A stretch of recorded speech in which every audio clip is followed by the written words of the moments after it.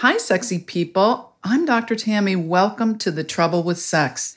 I'm thrilled to have you here today. We have an amazing guest with a really provocative new book, Peggy Orenstein.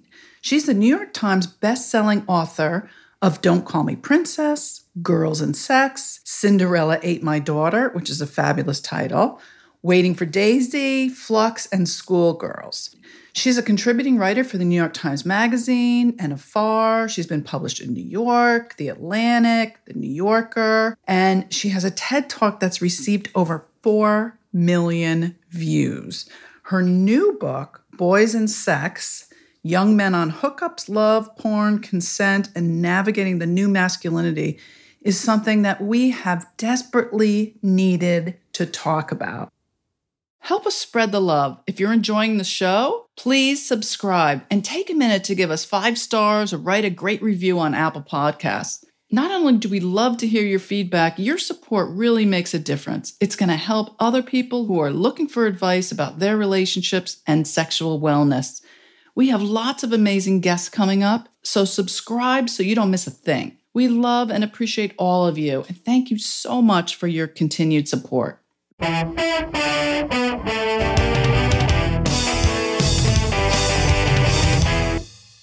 I'm so excited to have you here, Peggy. Thank you so much for being here on The Trouble with Sex. Thank you. And update on the TED Talk, it's now over 5 million views. Oh. That thing has gone crazy. Oh my God, that's amazing. Bizarre. It's wild. Yeah. Well, it says something about how important this conversation really is. Yeah, it really does. Do you want to tell people what the TED Talk is about? It's about girls and sexual pleasure and about the whole idea of how we, then I was writing mostly about girls, but it was about how our emphasis on risk and danger is not serving our girls, either in terms of their developing a sense of sexual health and sexual well-being, or in terms of their safety in the end.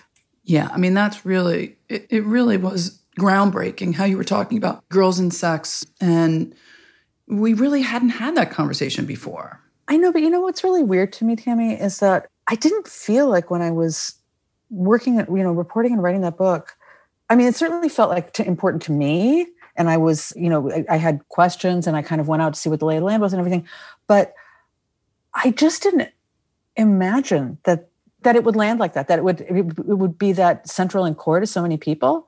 That was really a shock to me. I mean, I just did it because I was interested. That's why I write books. Writing that book was, and I know you started out talking about boys and sex, and we'll do that, but I just have to say that was a life-changing experience for me to have work that affected people that deeply and broadly was really astonishing.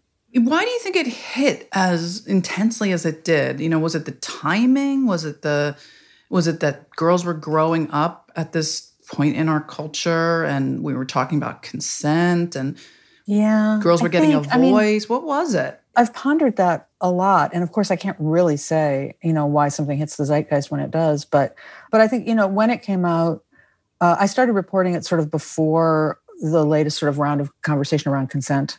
But it dovetailed with that when it came out. Yeah, good timing. There was a lot of conversation going on about consent. And, my point about consent was sort of like absolutely essential, but kind of a low bar for your sexual experience, right? Like I was not assaulted, very low bar.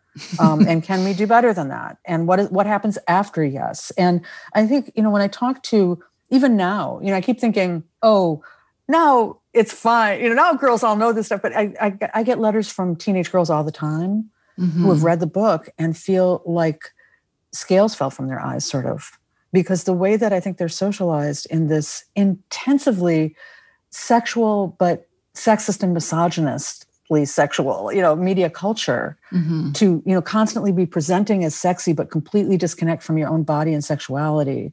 I think that disconnection is so profound for them that they don't even know it's happening. And so to have somebody say, hey, what if we looked at it from this perspective? It just makes them just go click, that feminist click that we used to talk about years ago. So I think that's kind of it. Well, I think you gave girls, young women, and even adult women permission to talk about pleasure. Like pleasure should be your priority. And that it's really about you and your pleasure and what you deserve and what you want. And that's really the root of consent. It's the root of all of it. Yeah. And knowing yourself. I mean, one of the things that was really shocking to me in doing that work was how few teenage girls masturbated. Like that I couldn't believe it. And they would say things to me like, well, I have a boyfriend to do that. And I would say, well, first of all, that's the same guy who's like poking his fingers inside you like he's rummaging around for his car keys, right? That's great. Exactly. But also, the boys aren't saying that. Right. The boys weren't saying, well, I've got a girlfriend to do that. Instead, what the boys were saying was, I can do that myself. I want a blowjob. Right. Exactly. And so there was like this complete disconnect there too, that, one of the things that I say in that TED Talk that became sort of a signature of mine was that over the non-reciprocal, I mean, the thing that sort of, one of the things that got me going was that sort of whole non-reciprocal blowjob thing. That was, I have a daughter. And at that time she was much younger, but I just thought, no, this is not how I'm going to raise her. And this is not what I want her to be going into. I must change this immediately. And what I would say to girls was, what if every time you were alone with a guy, he asked you to get him a glass of water from the kitchen and he never got you a glass of water? Which happens. Right. Right. Or if he did, it was super, it was like, oh, and you would never stand for, because these were very empowered girls that I was talking to. They were all in college or college bound. They had very, high ambitions professionally and educationally. And they would laugh and they'd say, well, when you put it that way. And I would say, well, why would you put it that way? Why would you be more willing to perform a non-reciprocal sex act than get somebody a glass of water from the kitchen? And, unpacking even that dynamic, I think really for young women helped those who have seen the talk or read the book start to think about it differently. Yeah, totally. And when we talk about the trouble with sex today, it fits in so perfectly with this idea of our gender roles and what the expectations are, and sex as service, and, what people are taught. And you really have changed that conversation. You've been, instrumental in changing that. Thank you. Well, I sort of, with the girls, I wanted to put it in a perspective of, in a way, in a social justice framework, which a lot of young people really relate to right now. And I used Sarah McClellan, who's a psychologist at University of Michigan, talks about intimate justice and, how sex has political implications as well as personal ones, just like who vacuums the floor or rug, or who does the dishes in your home. And it brings up similar issues, as you know, of inequity, of personal safety, of human rights, of well-being, physically and psychologically. And so to ask these questions of, who is entitled to sexual experience, who benefits by it, how does each partner define good enough? Those are really tricky questions for us as adult women. But when I was talking about girls, teenage girls and young adults, I just didn't want their experience to be something they had to get over. Totally. And what does it mean to be empowered as a sexual person? Yeah. And, one thing, I learned a lot from talking to kids who were not heterosexual, or not always heterosexual, or, bisexual, gay, whatever, queer. And one of the things with gay young men was they seemed really much better able to negotiate. They had a vocabulary and they were better able to negotiate a sexual experience and put together something that worked for them, which was not to say that there weren't issues with bad communication or assault or any of that. That definitely was there. But I talked at one point to Dan Savage, who is a sex advice columnist, and I was running that idea by him that the gay young men that I was meeting seemed better equipped. And he said, yeah, the question that gay men ask each other at the moment of consent is, what are you into? And it's this open-ended question, right? It lets anything in, rules anything in, rules anything out. It might be what you expect. It might not be what you expect, but it's a conversation. It's building an experience that works for you. And when we talk about consent in a heterosexual context, we tend to talk about a series of questions that a heterosexual boy is asking a heterosexual girl to which she can say yes or no. And I loved the idea of like, how can we create a context in which young people can answer the 4 magic words, however that might be for them, whether that means, what I'm into is holding hands, or what I'm into is, kissing, or what I'm into is absolutely nothing, or, whatever it is. But I also thought, and this goes back to something that you said a minute ago, that if a heterosexual boy asked a heterosexual girl, what are you into? She might well say, I have no earthly idea. Or whatever you're into. Exactly. Whatever you want to do. We're socialized because of that symbiotic socialization of men and women. And so when we're talking about sex, to me, it's really talking about everything. And it's really talking about how, it's a lens through which to look at it, but the ways that we have to shift those gender dynamics and gender socializations to allow all of us to be full people in all of these realms, including the sexual realm. Yeah, there's so many assumptions, right? Aren't there, built into the conversation of what are you into? If you're hetero, if you're fluid, if you're, there's so many assumptions just depending on the body that you're into, or even where you grow up, like different parts of the country. There's a lot of assumptions about what you should be into, how you grow up, your religious backgrounds, like cultural influences, the whole intersectionality, like what are you into? There's so many assumptions when I ask you that question versus if you're, my son and he asks his girlfriend, what are you into? So many assumptions about what that actually means, even that question. Yeah, that's so true. Mm-hmm. So before we talk about your book, which I'm fascinated by as the mother of a son and of daughters too, what do you think is the biggest trouble with sex today? And I know that's like a huge question, especially for you as like this brilliant scholar around this issue. No, it's actually a really easy question. Okay. It's a really easy silence. I think that's it. I think it's silence. And in reporting on young people in particular, the silence of parents, the silence of schools, that allows our young people that we think, in some weird way, either because we feel awkward because nobody talked about these things with us and we don't know how to do it, or because we think in some weird way that we're protecting them, that we have this like misplaced idea of innocence, when in fact, our young people from a very early age are growing up inundated with sexual messages from the media, from everything around them. And if we are not in there correcting that and giving them in an age-appropriate way from a very early age, positive messages and appropriate messages about their bodies, about how we treat other people, about, not hugging people who don't want to be hugged when they're little, all these different messages. If we don't do that, we're letting the media raise our children for us. And I don't think that you're going to be that happy with the result if you do that.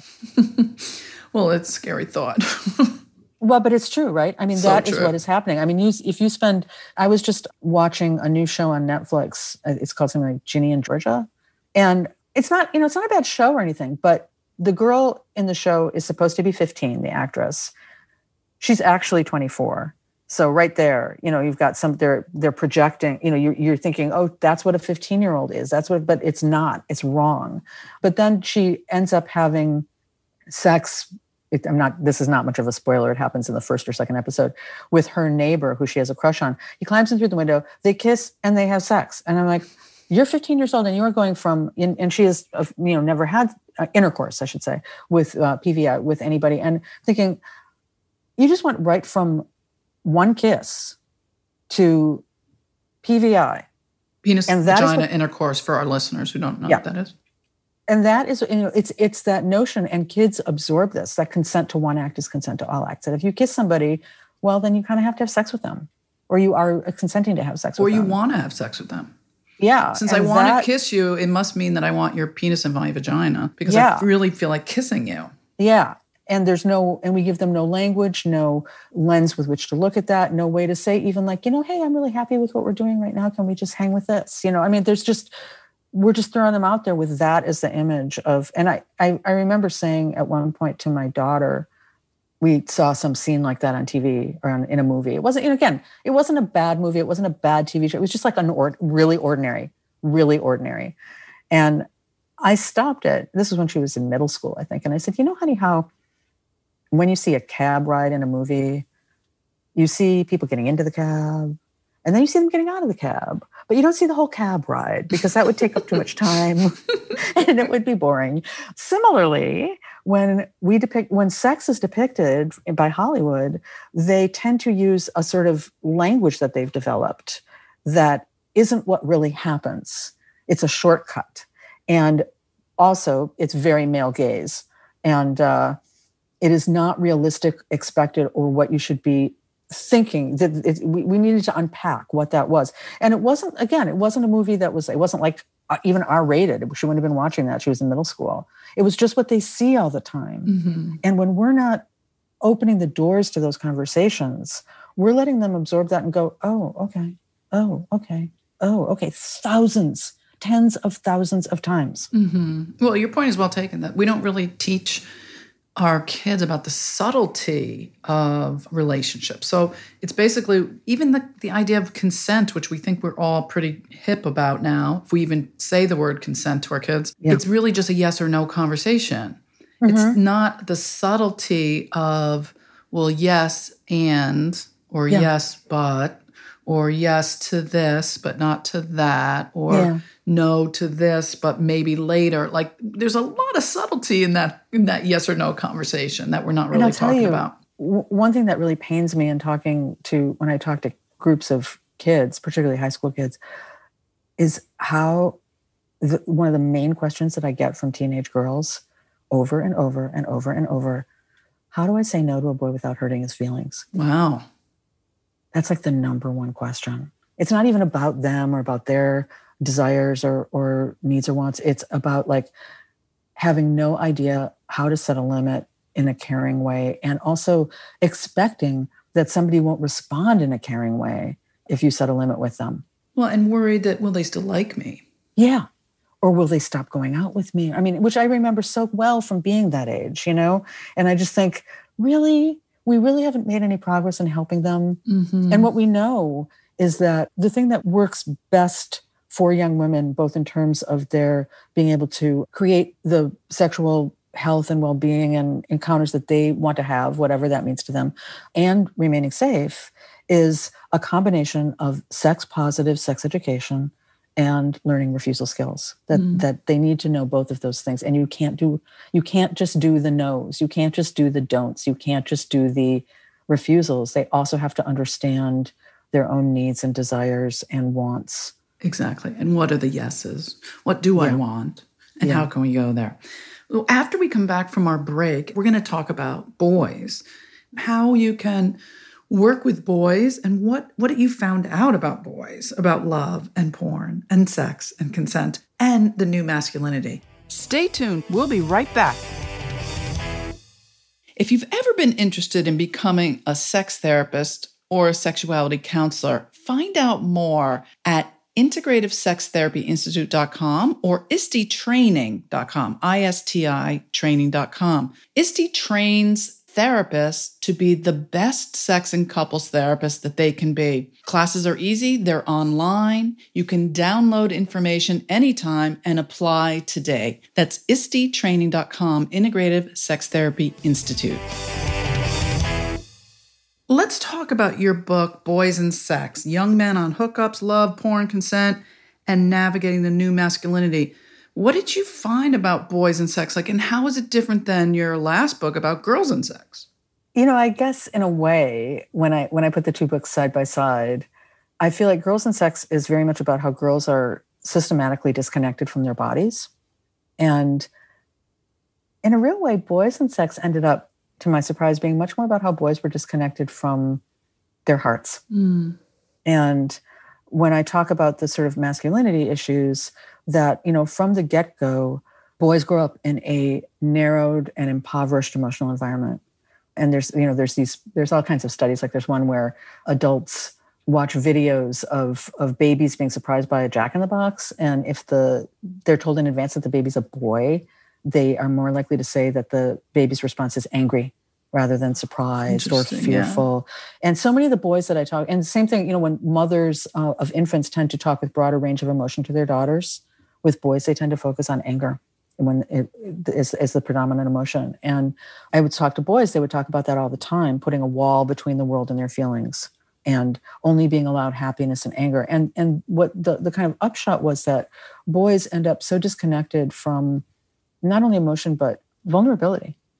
And, we know that vulnerability is not only a fundamental human trait, but, Brené Brown, the genius, says that it's the secret sauce to holding relationships together. So when we cut boys off from their vulnerability, we cut them off from their capacity to have the kinds of relationships that we want them to be able to have as adults. And that hurts them, and that radiates outward and hurts their romantic partners. So kind of starting from that, which kind of surprised me, that conversation with boys. And I got to say, I was reluctant to do this book. When I went around with Girls and Sex, everywhere I went, people said, why aren't you writing about boys? Write about boys. And I'd sort of say, well, that's somebody else's job. And part of it was that I didn't know what I would have to say because I'd worked with girls for 25 years. But part of it was I didn't think boys would say anything, like not so much a reputation for chattiness with the boys, right? Like I thought I'd have whole transcripts of nope, yup, but they were so forthcoming. Yeah. Once you get them started, they have a lot to say.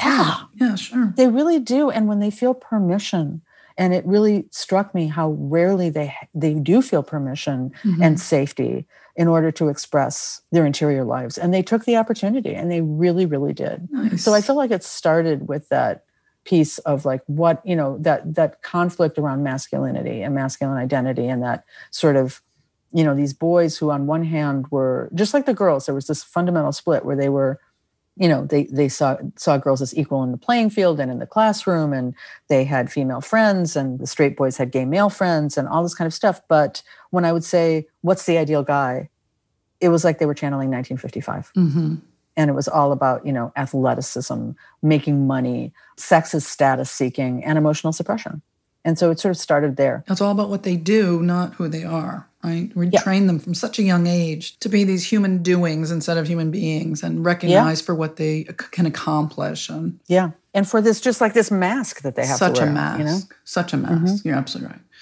And, I talk to so many mothers who, even today, they see their kid out on the soccer field and they shake their head and they realize my kid just sucks at sports. Right. He's out there, kicking daisies and, looking up at the sky. And Ferdinand. Yeah. He's Ferdinand. He's being a sweet kid and, sensitive. But they're going to make him keep playing soccer. Right. Because all the other boys are playing soccer. And right. But, the thing is that even boys that were into sports this surprised me. It was that a lot of them would talk to me about why they quit. Eventually they quit. Right. And a lot of times it wasn't about the sport. It was about the culture. Sure. Of masculinity around the sport that they found so that they just couldn't tolerate anymore. It's debilitating. Yeah. And, that whole, I talk about how do boys, that use of talking about dominating women sexually as a way to prove your own heterosexuality. Right. And how they talk about it. They never say, we had a really great time and we really, made each other.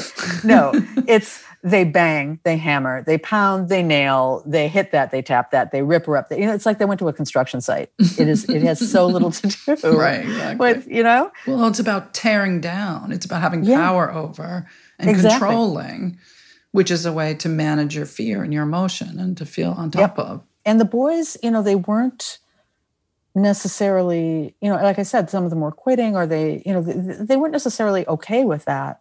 And I remember, one boy who told me about how when he was a sophomore in high school, he and a friend had challenged a group of seniors in the locker room who were saying something, despicable about one of the girls, and they got made fun of.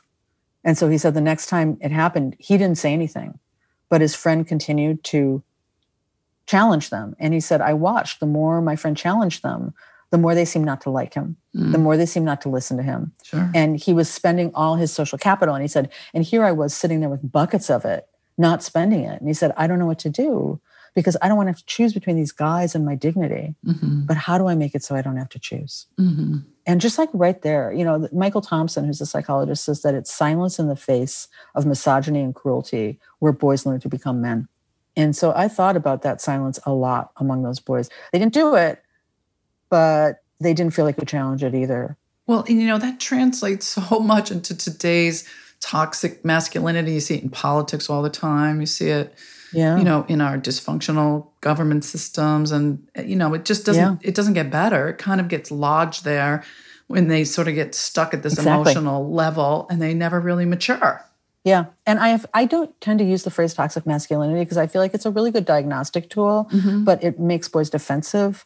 And I am always trying to think of how can we talk to them in a way that helps them open up, helps them, connect, helps them be able to articulate and make change in their lives. So I tend to say things like fragile masculinity. That's nice. Oh, I like that. Yeah, it's kind of a nicer, but there's other ways of saying that I really don't like that make fragile it sound masculinity. It's so lovely. Although, there's a lot of people out there now who are in the public eye who I would not consider fragile, who, on the surface are just jerks.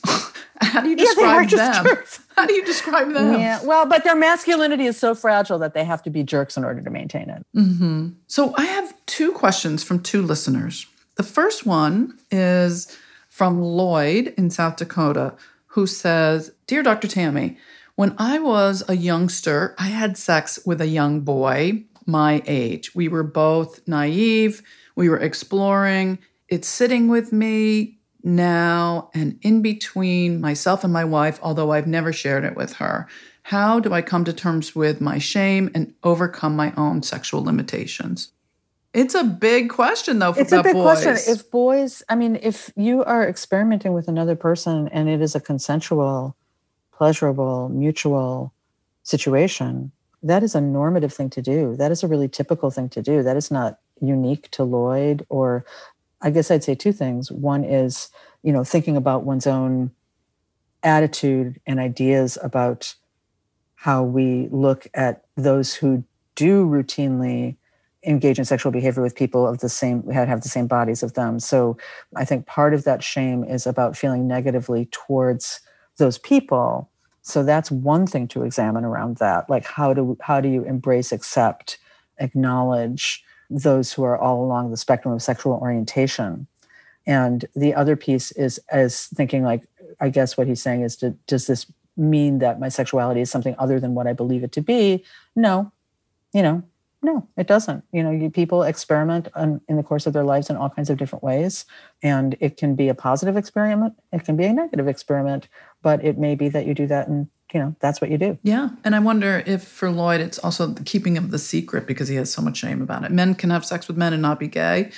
Or you can be sort of on the spectrum. Or you can be bisexual, or you can be on the spectrum. Very few people are really at one far end or the other. That's what Kinsey found, is that it's not a lot of people are really like extreme in their heterosexuality or in their homosexuality. Right. They fall in the middle in the bell curve. Most people fall somewhere along the spectrum. But I do think the other piece is thinking about how you relate to people who are on that spectrum. And how much of that shame is about unresolved feelings of intolerance around that. And not projecting that onto your boys if you have kids. Yeah. Yes, thank you. And we have another question from Laura from Brooklyn. I'm a mom of 3 boys and totally outnumbered. How do my husband and I raise strong boys who are also in touch with their feelings and are compassionate people? Yeah, that's a great question. And I don't know how old your boys are, but I think one thing is to start around the emotion piece.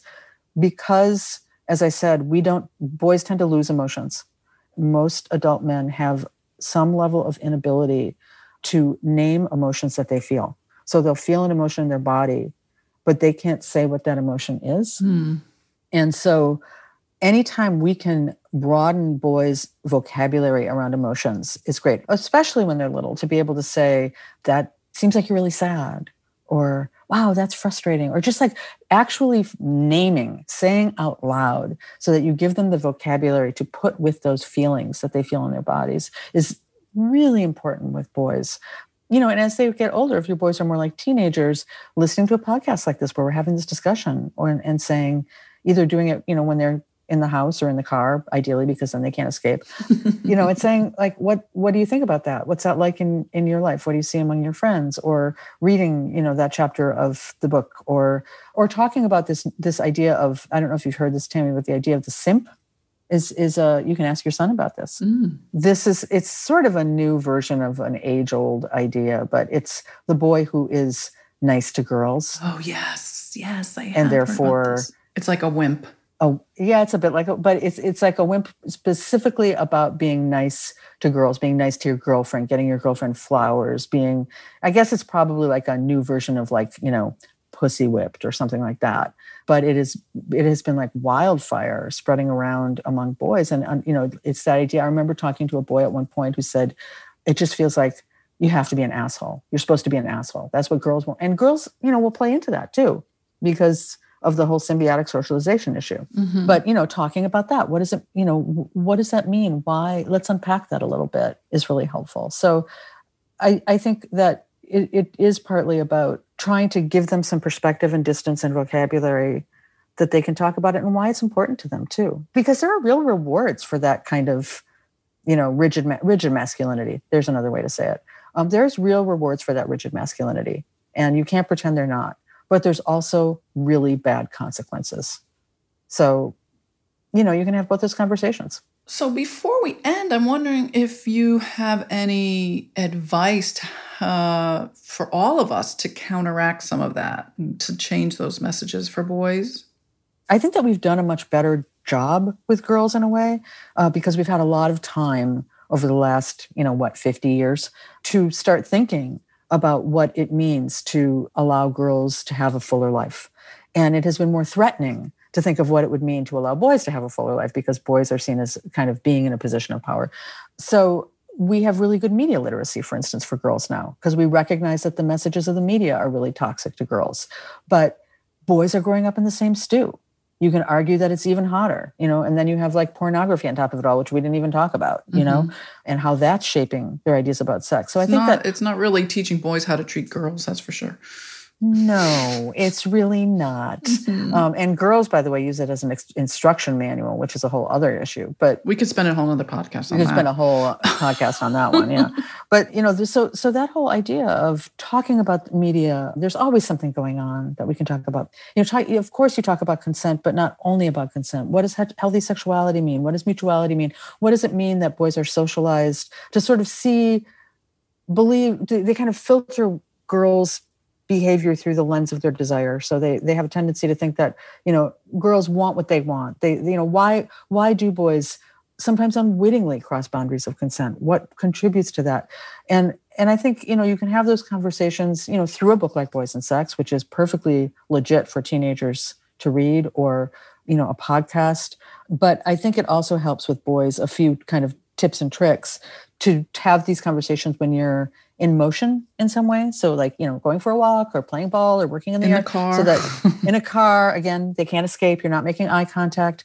And also to try to depersonalize them sometimes. So things like, rather than saying, hey, let's talk about your porn use, mm-hmm. Like, I was reading about sort of contemporary porn and there were some issues that they were talking about. And I wonder, kind of like what you're seeing or to be, really contemporary, talk about like OnlyFans pages or, the newer things that kids are into, to talk about like what happens after someone says yes, or what happens, when women are looking like they're really into it and they want to do whatever. What do you do when you've been taught by a feminist mother? Make sure you get consent. Make sure you don't cross the line. Make sure you don't hurt her. Make sure you don't do anything. And then you have a girl who's like, no, I'm totally into it. And then they're like, I don't know what to do. Right. I don't want to do anything wrong. We don't allow, when I talk about hookup culture with young people, I often say, for girls, what I would always say is, what you will probably get out of that is an adrenaline rush, a warm body, a story to tell your friends, probably won't get good sex or the tools you need for good sex or emotional intimacy. And with boys, boys will, much more likely get an orgasm out of it, but hookup culture really denies their capacity for love. And so many boys would say to me, that they personally would prefer a relationship, but that all their friends really just wanted to hook up. Like they all said that. Mm. And so there was like, they acted like they were unique among their peers. They were the exception to this rule, but they all thought they were the exception to this rule, many of them. Oh, that's so sweet. What an interesting takeaway that, all the boys feel like they're the exception to the rule, that they really do want more than just hook up. That they're not allowed to express that or that maybe girls don't want it either. So there's a lot of sort of messaging and posturing and fear of taking a risk or appearing vulnerable that would allow them to create the situations that they want to be in. So I think talking about all of that in some way over time in little ways. I think the takeaway for me out of all of this conversation is that, as humans, we all want to be loved and we all want connection. We all want a relationship. We also all want sex and we all want excitement and we all want eroticism. But it's interesting how we socialize our children in all of these areas and how our kids are turning out. A lot of that is related to how we express our experience of our own relationships, but also a lot of it's out of our control. A lot of it's, a lot of it's coming through the media. So we have to take a little bit more responsibility to interact with our kids, to help them navigate today's world and get through the difficult, rocky parts of growing up. And for those of you who are listening, Peggy Orenstein is an amazing amazing resource. And if you need more from her, which you should, particularly if you're a therapist and you want more resources, or if you're an educator, or if you're a parent or an aunt or an uncle, Peggy, can you tell people how they can find you? Sure. You can go right to my website, which is my name, Peggy Orenstein, Peggy, ORENSTEIN.com.